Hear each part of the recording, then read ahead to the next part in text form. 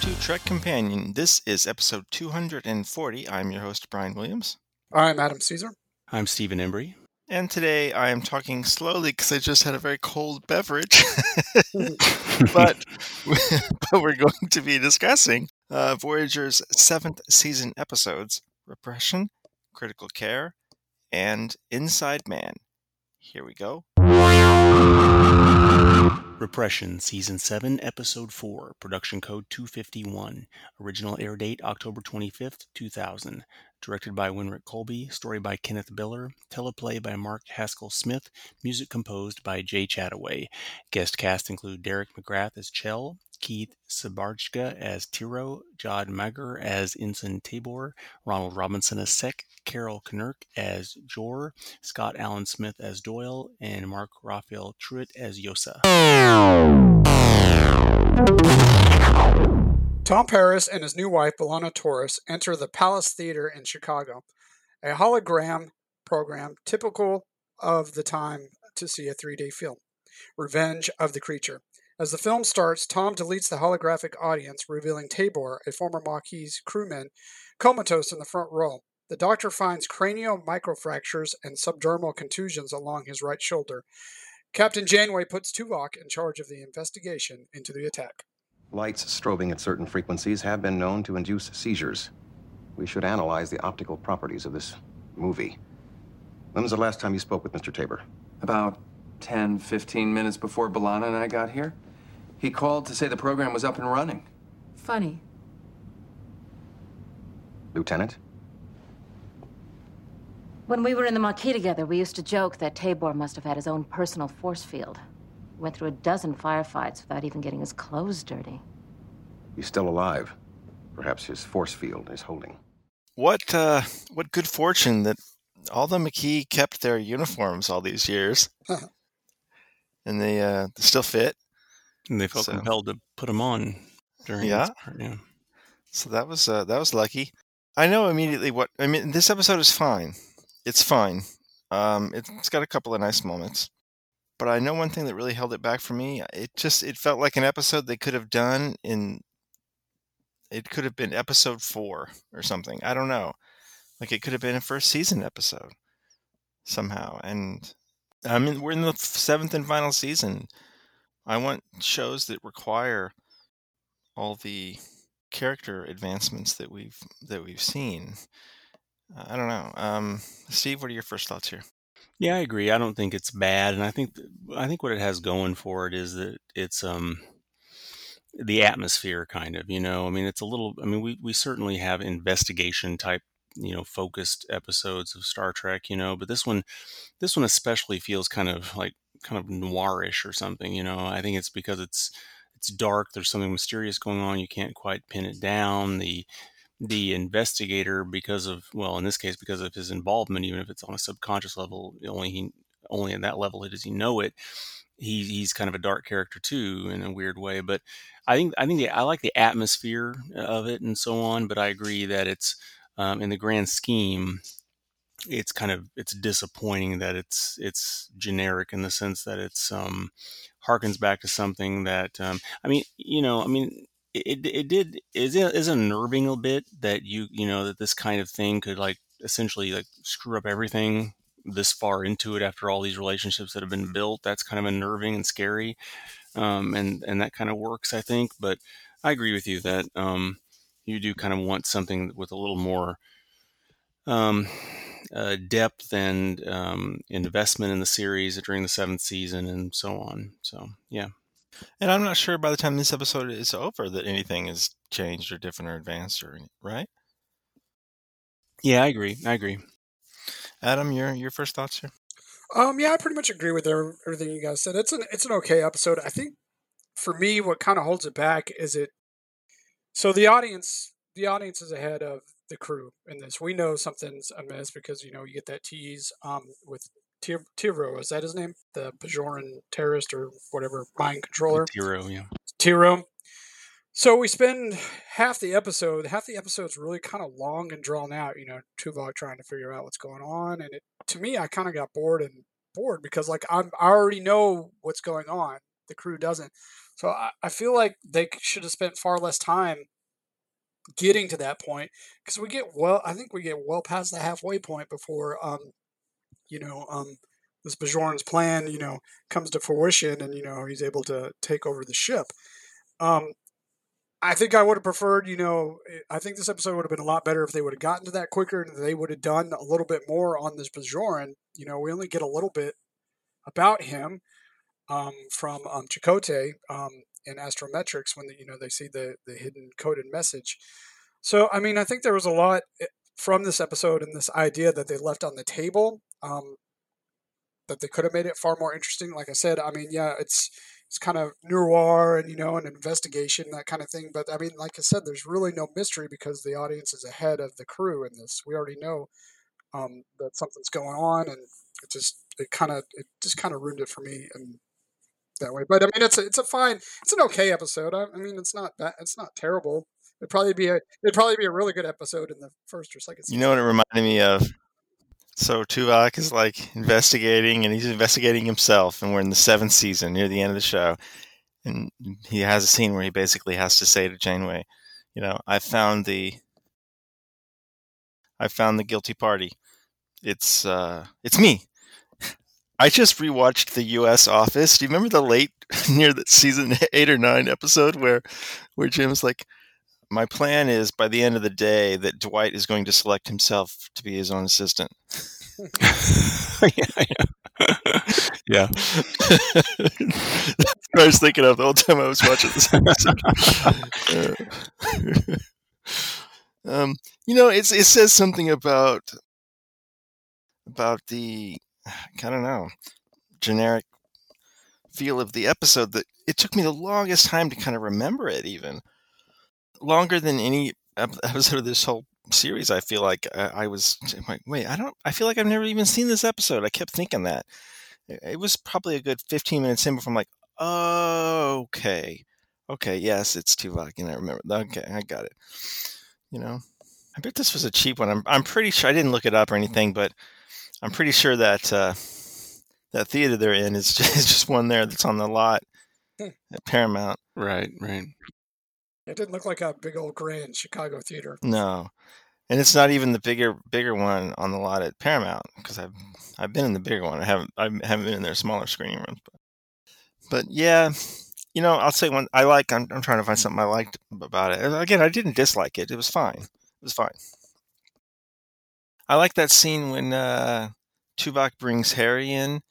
We don't talk much about Garrett, but he's good, and he doesn't have a lot to do a lot of the time, and maybe that's why we don't seem to talk about it much. But when he's telling Tuvok, "It's me, Harry," it was just one of those little. Oh, I kind of like this scene. I kind of like his, because he doesn't get too ticked off, right? Yeah.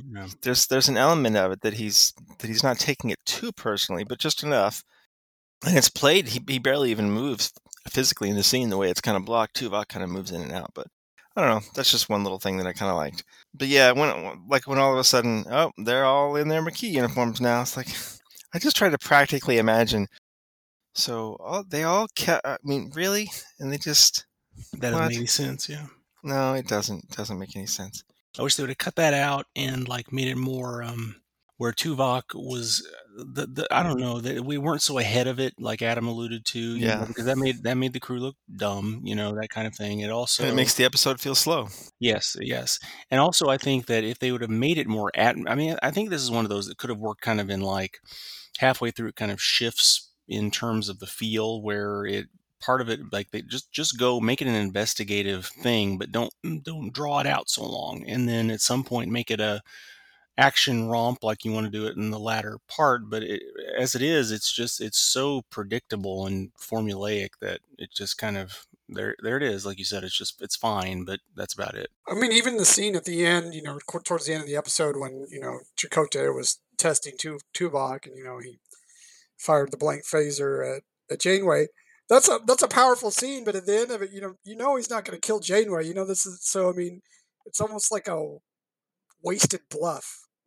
She's not going to get killed. I mean, I think I would have preferred somehow he might have stunned her or something. That might have been a little bit more impact. But what do you get? You get this little spark like the phaser burns out. So I was like, oh, because when I like Brian, I didn't quite remember the whole episode, and I'm sort of watching the scene like, oh, this is kind of powerful. Kate McGrew, she's really playing it well. She looks worried, she looks scared. So I thought all the actors did a good job in that scene, but it was such a dud of an ending because you already Yeah. know what's going to happen. Why don't you at least surprise the audience there? And there was no turn. Like, it was just all of a sudden Tuvok had apparently gotten over the problem. Right. Why then? And what difference was there? You know what I mean? Like, there was no scene where he beats it. It's just all of a sudden, yeah, I beat it. Here's the end of the show. I don't know. I didn't get that. Is this episode about anything? This might be a stretch, but like I said, Steve's a little better at this. I mean, I guess it's being aware of your subconscious. I don't know if that makes sense. I mean, there's the mind games in this. You got Tuvok, investigating himself, and he's got these premonitions and these intuitions that something isn't right. So you could say that's like his subconscious, acting out, trying to warn him. And obviously he's a Vulcan, but I mean, these are more humanistic terms, as like, where trust your instincts, trust your intuition, to a point. I think that's kind of what they're trying to say. But I think that's kind of a stretch. Other than that, I don't really have much else. Steve?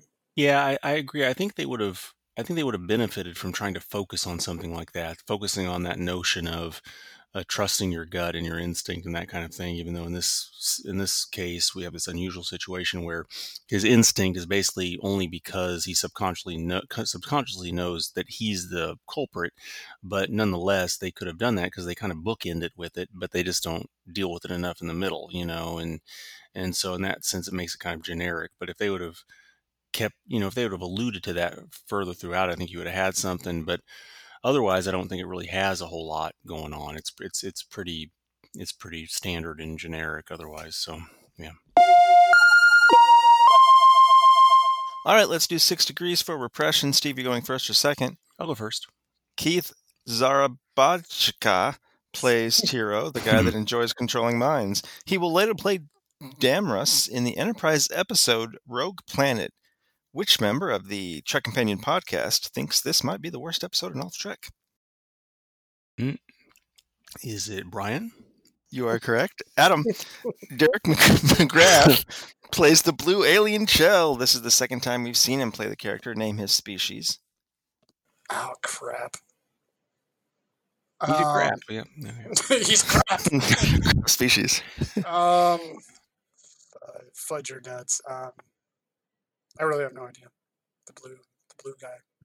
The blue race. I don't know. Steve? Bolian? Yes, sir. Steve has 2. Moving on. Critical Care, Season 7, Episode 5, Production Code 250. Original air date November 1st, 2000. Directed by Terry Wendell. Story by Robert Doherty and Kenneth Biller. Teleplay by James Caan. Music composed by Dennis McCarthy.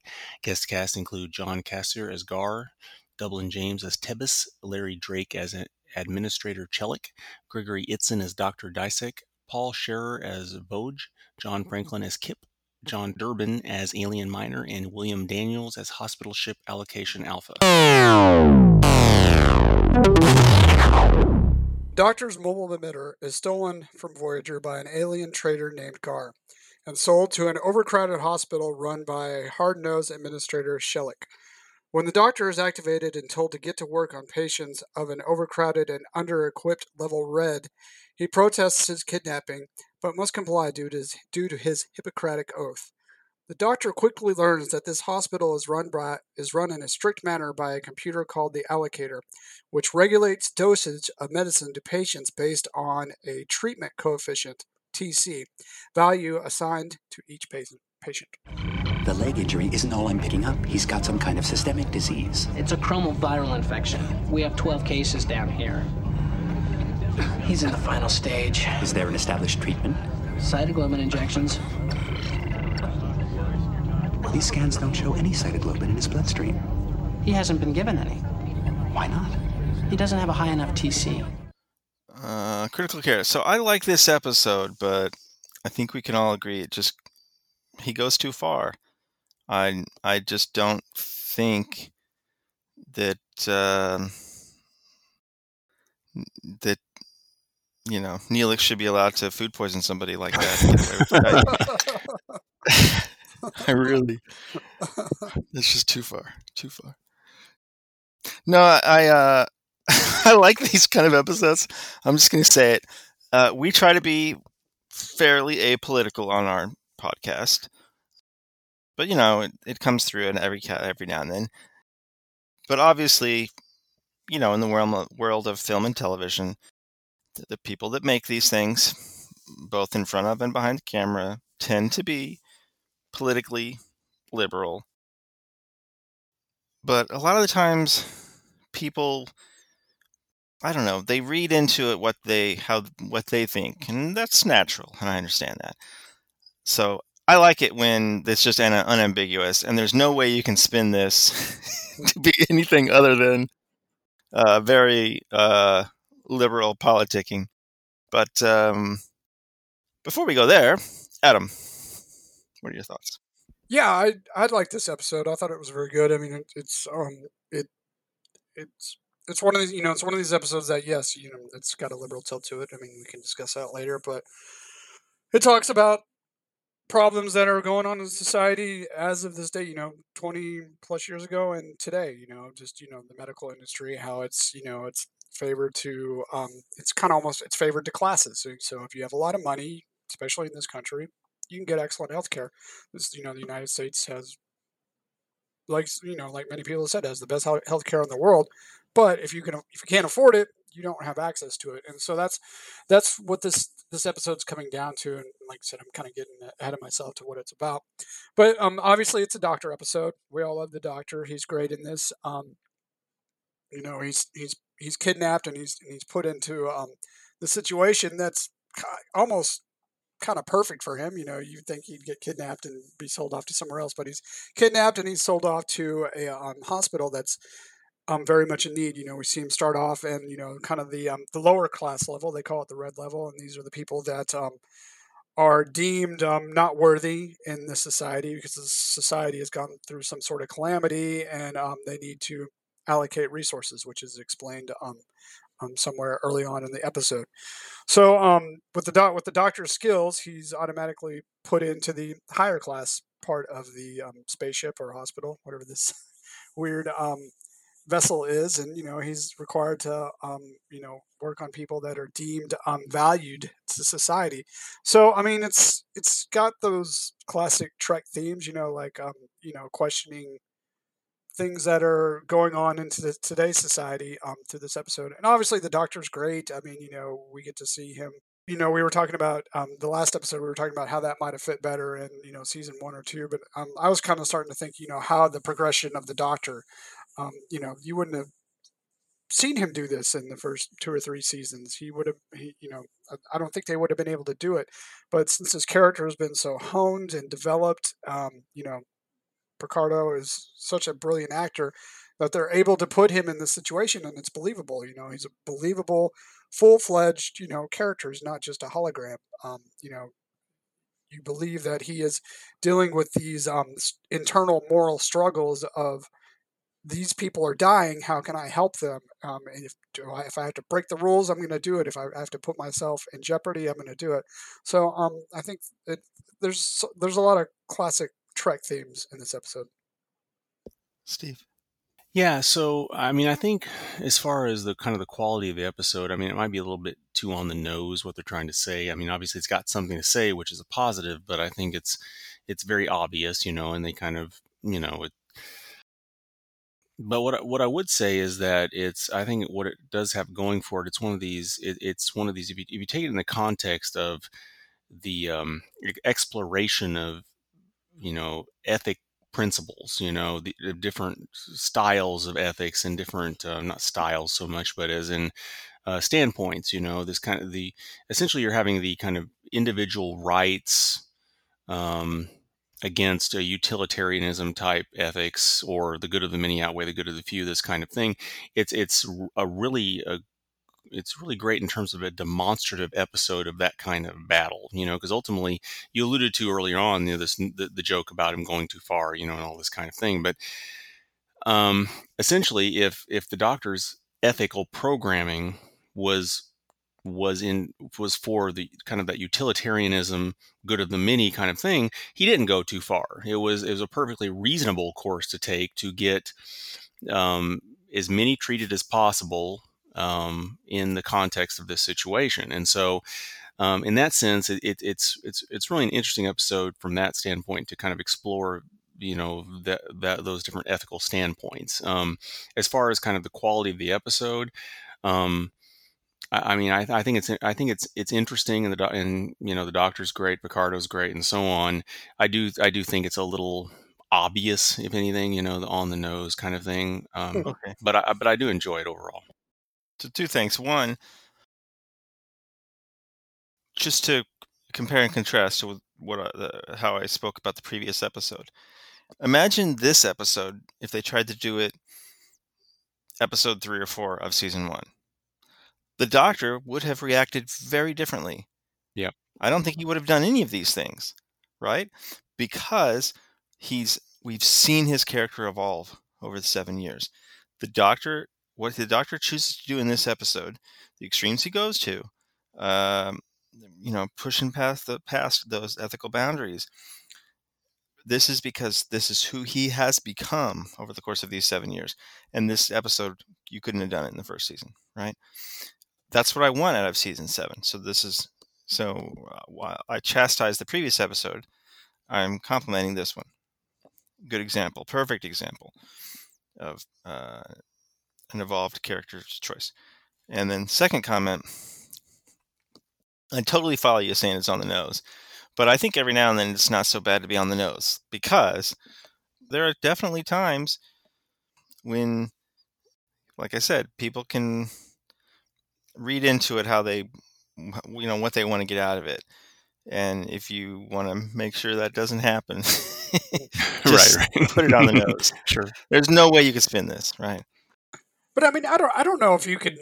I don't know if I necessarily agree with the liberal or conservative tint that this episode might portray. I mean, it's kind of, to me, it's kind of about like right or wrong. Do you treat people who are sick, or do you follow the rules of the administrator? Do you are you guided by your morals and your values that have been honed and taught to you and brought out through wisdom of a lifetime, which for the Doctor has been 7 years, or do you reject that? So I don't know if I necessarily think of it's this is like a total like a liberal stint or something like that. It's not like advocating Medicare for all or anything like that. It's just saying people in need help. I mean, and I think that's not. I don't think that's a liberal or a conservative thing. I think that's a human value. You've got people on the blue level getting access to these medications just to keep them looking young, because they're higher class and they're literally on a higher level, when the exact same drug can be used to save people's lives below. Sure. I don't think that's a stretch to call that almost a satirical comment on the modern healthcare system. Well, no, I agree with you on that, but I don't think it's a right or left thing. I just think it's commenting on the way healthcare is delivered in the United States. I mean, it's not that much better today than it was back then. I mean, we tried a little bit 10 years ago, and it hasn't really worked out that well. I think what's tricky about this is you talk about being like on the nose. Like, you can't be too on the nose because it delivers a message, and I see where you're coming from. The problem is that, well, I mean, we're looking at this in today's environment, right? I mean, yeah, but I thought the same thing about this episode 20 years ago. Sure, but what I mean is that politically, right now, things are so extreme. I mean, in the sense that right says left is wrong and left says right is wrong. Period. There's no. I mean, it's just very polarized. Yeah, and you can chastise this episode for making that claim. Absolutely. Yeah, but what I mean by the notion of being too on the nose is that if like someone that's right wing saw this, they would like dismiss it out of hand because it's okay, I see what they're trying to do here. This kind of thing. Right, because they're saying And that's what these people, they're saying that I just want to keep looking pretty and at the expense of somebody else's life or whatever. Yes, absolutely. And that's wrong, and that's unfortunate. Yes. And it's very difficult. I mean, it's very difficult to create some kind of piece of art that's going to like sneakily come in there and like teach you a lesson. I'm not saying But it's trying to be. I just think it's trying to do like a modest proposal. Right. Because when you break it down to,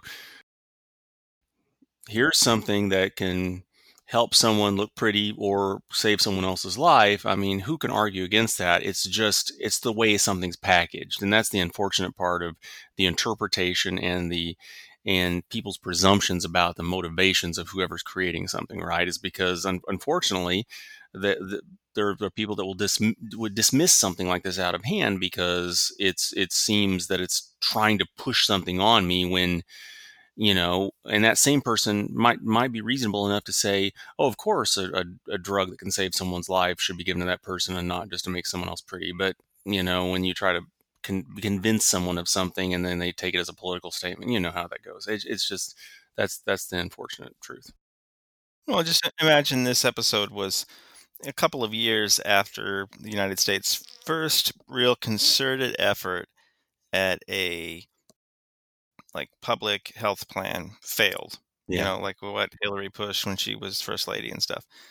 This is just a couple of years after that, just monumental, complete and total failure. And okay, this failed so hard that it's just this is never even going to come up again. And yes, now we're looking at it from a few years after that very thing kind of sort of passed. I mean, it did pass, but it's taken nothing but taking it on the chin since. I think there's something in here for conservative watchers as well, since we're going down this path. I mean, if you look at it, I mean, you have this, it's kind of like an authoritarian state deciding who gets care and who doesn't get care. And I know that's the fear on the right that, if the government takes control of healthcare, which I don't think that's the case anybody's proposing, but if the government were to take control of healthcare, then the government would decide, okay, you get healthcare, you get this kind of treatment. And I think that's kind of the fear on the right, that if the government is in sole control of healthcare, then people will get left out based on, what function they play in society. So, like I said, I don't know if I necessarily agree with the right or left tilt that you're proposing in this, but I mean, it's a good discussion. Yeah, it is interesting because, I mean, if you think about it, I mean, this episode, I mean, one could argue that if they're trying to make a liberal statement, they might be a bit of a cop-out in the sense that they didn't make it about wealth or some kind of value. They made it about value, but not about accumulated wealth, which it's more about some kind of notion of the value of an individual, which in itself is problematic because it assumes that one just existing as a human being isn't enough. It's what you can contribute and then somebody's subjective opinion about what that is versus simply how much money you have, So in that sense, it's not quite an analog for what we're experiencing today and that kind of thing. But that's an interesting analysis of this. I think what gives this episode some value, though, is that it generates so much discussion. I mean, I feel like right now as we're rolling here, we could just keep going and going and going, and, sure. and that's what's interesting. And that's really what makes good television, good Trek, is because if we can keep talking about something and it's, good discussion and it's something new, I mean, applaud that episode. So, and specifically our podcast, as we said, the reason we talk about what's it about, when we have an answer for that, when that's something we can talk about for, minutes on end, that tends to be a better episode. It's certainly an episode that holds up, and I think this is the perfect example of that. Whether it's too over the top and on the nose or not, it's asking a question that's equally as valid today as it was 20 years ago. Yeah, and unfortunately, we still have the same problems with healthcare that we did back then. All right, let's do 6 Degrees for Critical Care. I feel like we discussed what that one was about. So, all right, Adam, you going first or second? I'll go first. Gregory Itzin plays Dysek, the blue-level doctor that maybe sort of cares just a little. Itzin has played characters on most of Voyager's contemporary Trek shows, except one. Was he never on Next Gen, DS9, or Enterprise? Which one was he not on? I'm going to say Next Gen. You're correct. Steve, he played 2 different characters on 2 different episodes of 2 of his 3 shows. Does that make sense? So Say it again. So he guested on DS9, Voyager, and Enterprise. On 2 of those, he guested twice and played 2 different characters. Okay. On one of those, he only guested once and played 1 character. Okay. So which show was he only on once? Oh, God. DS9, Voyager, or Enterprise? Voyager. You're correct. Wow, I thought those 2 would be hard questions, and you both got them. You suck. Let's see. It was harder. It was harder for you to get the question out than Steve. Yeah, it really was. Steve has 3. Adam has 1. Moving on. I'm just happy I'm not shut out. Inside Man, Season 7, Episode 6, Production Code 252. Original air date November 8th, 2000. Directed by Alan Croker, written by Robert Doherty, music composed by Paul Balergian. Guest cast include Dwight Schultz as Reginald Barclay, Marina Sirtis as Deanna Troi, Richard Hurd as Admiral Paris, Richard McGonigal as Commander Harkins, Frank Corsentino as Gages, Christopher Neiman as Yeji, Michael William Rivkin as Nunk, and Charisse Baker Bernard as Leosa. Voyager receives its monthly data stream from Starfleet via the Pathfinder project, which has been helping Voyager find a way home from the Delta Quadrant. In the stream, they find a program for a hologram and discover it is a simulation of Reginald Barclay, one of the Starfleet officers working on it. Holo Barclay explains that Starfleet has found a way to return Voyager home through a geodesic fold between 2 red giants. But this will require special shield modifications and inoculations for the crew to survive the trip. Okay, ready when you are.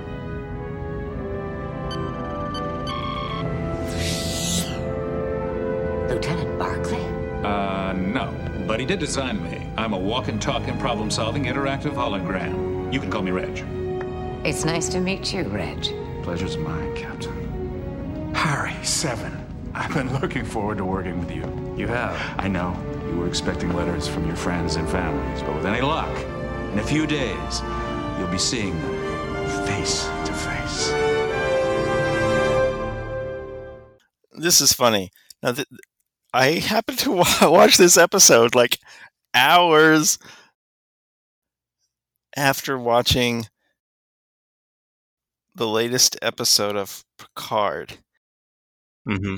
I don't think this is not really a spoiler for anybody that's watched any trailers or teasers for Picard. You know that we talked about it already. 7 comes on the show. 7 is on Picard. That's not much of a spoiler. And I don't think it's a spoiler to say that she has a scene or 2 where she talks to Picard, also in the teasers and trailers. And the show is freaking called Star Trek Picard. So you assume he's probably going to be in a scene with her. She has a conversation. Again, I don't think I'm spoiling much, but if you're really, really sensitive, skip ahead 10 seconds. Where she says to Picard, you came back. You were a Borg and you came back like me. I'm watching this episode, and Barclay says to her, "You're the only one who ever came back from being a Borg." It's like, wow, dude! Like he was your captain. What do you think we're getting? But it is a hologram, you can't know everything. True. But it was particularly funny to watch it. What are the odds that I would watch this? Right, We would watch this right after that, right? Yeah. It's funny. Who wants to take this one? Okay, Steve, go. Okay.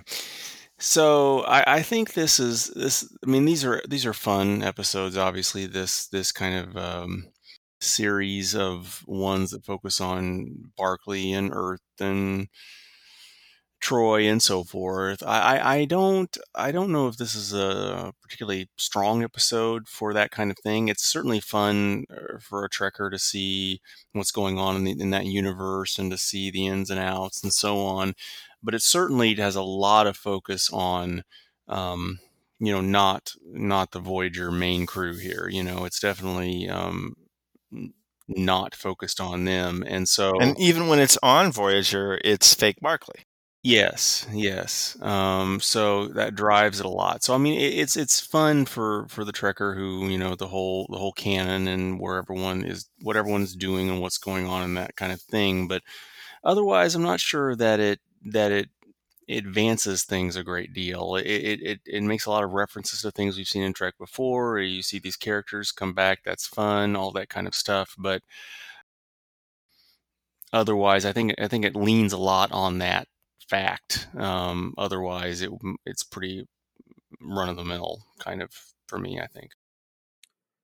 Yeah, I agree with Steve. I think they kind of went to the well one too many times with Barkley. Don't get me wrong. I enjoyed this episode. I enjoy the character of Barkley. I like seeing Marina Spears back as Troy. But I mean, there's nothing really new in this episode. What do we have? We have Barkley. He gets duped by a Dabo girl that he didn't know at the time. In the Ferengi. So I mean, this is kind of like a common theme for Barkley. So there's no even real advancement for his character. We've seen him go through this a number of times, and I kind of felt bad for him in this episode. It's like, damn, how many times are they gonna kind of humiliate this guy and have him go through this, the same pattern over and over again? We've already seen it, you know, once in Voyager. Not long ago when Troy had to come in and help him. When they were first getting this Pathfinder thing going, and the last time we saw him, was when the Doctor went back to the Jupiter station when he was helping Zimmerman, and that was a good episode because it focused more on the Doctor, and Troy and Barkley were kind of sub characters. In this episode, it's kind of all Barkley, but half of it it's a fake hologram program that's been altered by the Ferengi. So, like I said, I kind of feel like they just kind of went to the well one too many times with this, and they didn't really do anything new with the characters, and it didn't advance anything. So I agree with Steve on that. But saying that, I still did enjoy the episode because the characters are great and they're fun to watch. Yeah, I completely agree. It was the last couple of times were better episodes, and I mean, maybe if this had been the first one, you know. But I've seen it before, and I've seen it done better before. So yeah, it's fine. It's and occasionally good, but not as good as the last couple times. So It feels a little bit like the premise of this could have been come up with like a Mad Libs Star Trek, like in the sense that if you just like took the whole universe and said like a hologram of Barkley was commandeered by Ferengi, who and he was duped by a Dabo girl, but got help from Troy, and there's this kind of thing. It's a little bit fill in the blank or whatever, and again, that's what makes it fun for big Trek fans of all the series, But like I said, it's just that's what it's all about, It's otherwise there's not much to it. Another complaint I had about it, the premise is kind of loose. It's kind of like, it doesn't make the Voyager crew look very smart. It's like, oh yeah, we'll just pass through this portal in the Red Giant. Well, yeah, we'll believe that Barkley is, this holographic Barkley character has got it figured out. We won't verify it at all. So I don't think the Voyager crew even comes off that well in this episode. So that was another one of my little note complaints. Yeah, and it's kind of weird. Like for the Doctor asks Janeway to investigate him, but his reasons actually are very weak, and yet she does it. But the solution to that would have been so much simpler if if they had a stronger reason other than he was a jerk to me. Yeah, it would be cooler maybe if the Doctor did a little investigation and was like, no, these inoculations and these shield modifications aren't going to do the job. Kind of challenge Barkley on that. And then even the way that Barkley goes to Troy for help, that's exactly what we've seen done multiple times. And so, yeah, I agree. There is just the sense that, they went to that well one too many times. Like Marina, even less than Barkley, Troy has almost no point in this one. She has one scene with like one line where she convinces the Dabo girl to spill the beans, but I don't know. I mean, it's fine. This episode is fine. It has its moments. I mean, this episode is probably better if you catch it like randomly. You'd probably enjoy it more. But if you're watching from, if you're watching Voyager from start to finish, yeah, you like we've said before, or broken record here, it's kind of this very much a repetitive episode. But like I said, if you just catch it one day, I don't know what on Netflix, yeah, it's probably enjoyable, but in the grand scheme of Voyager, it's very repetitive. Is it about anything? Let's see, what was the last Barclay episode about, Steve? I think we can probably fit that into this episode as well. Right, just fill in the blank. I don't even remember. Well, I mean, it's being confident in yourself.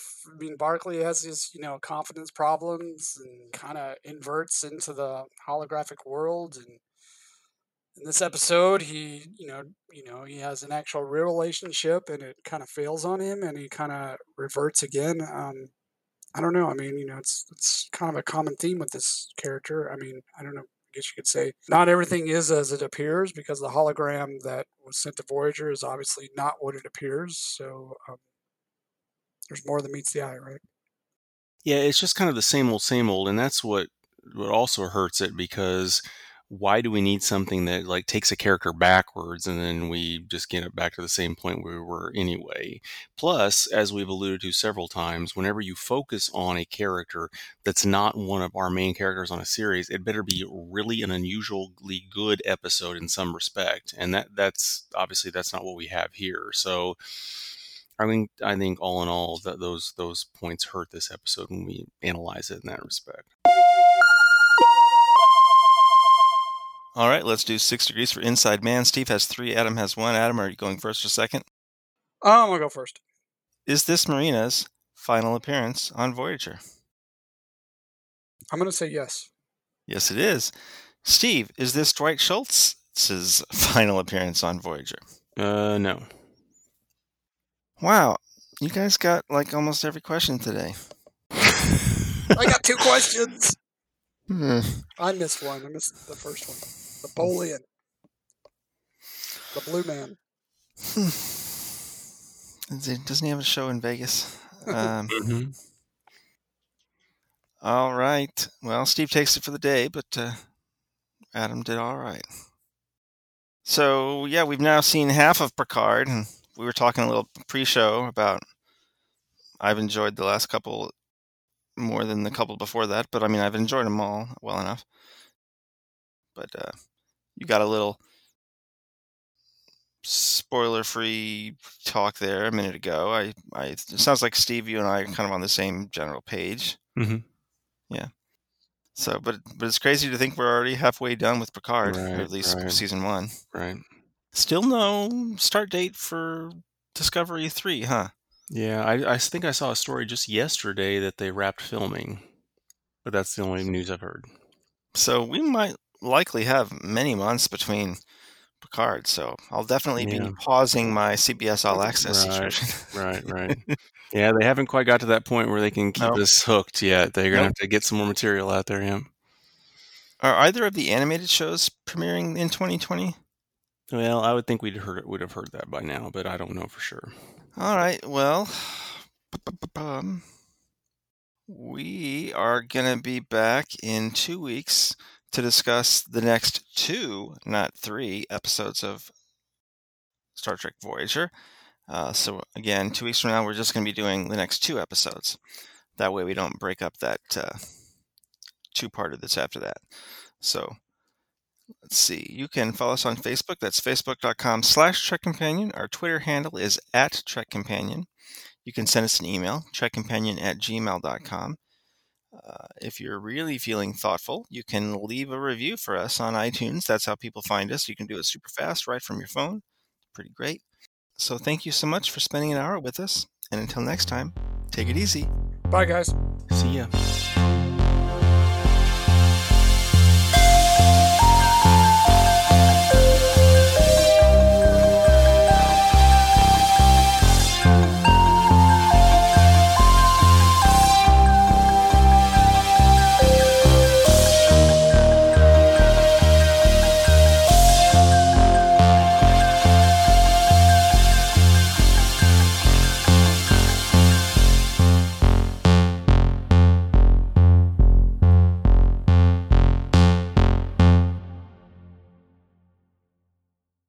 Stefan, I passed it.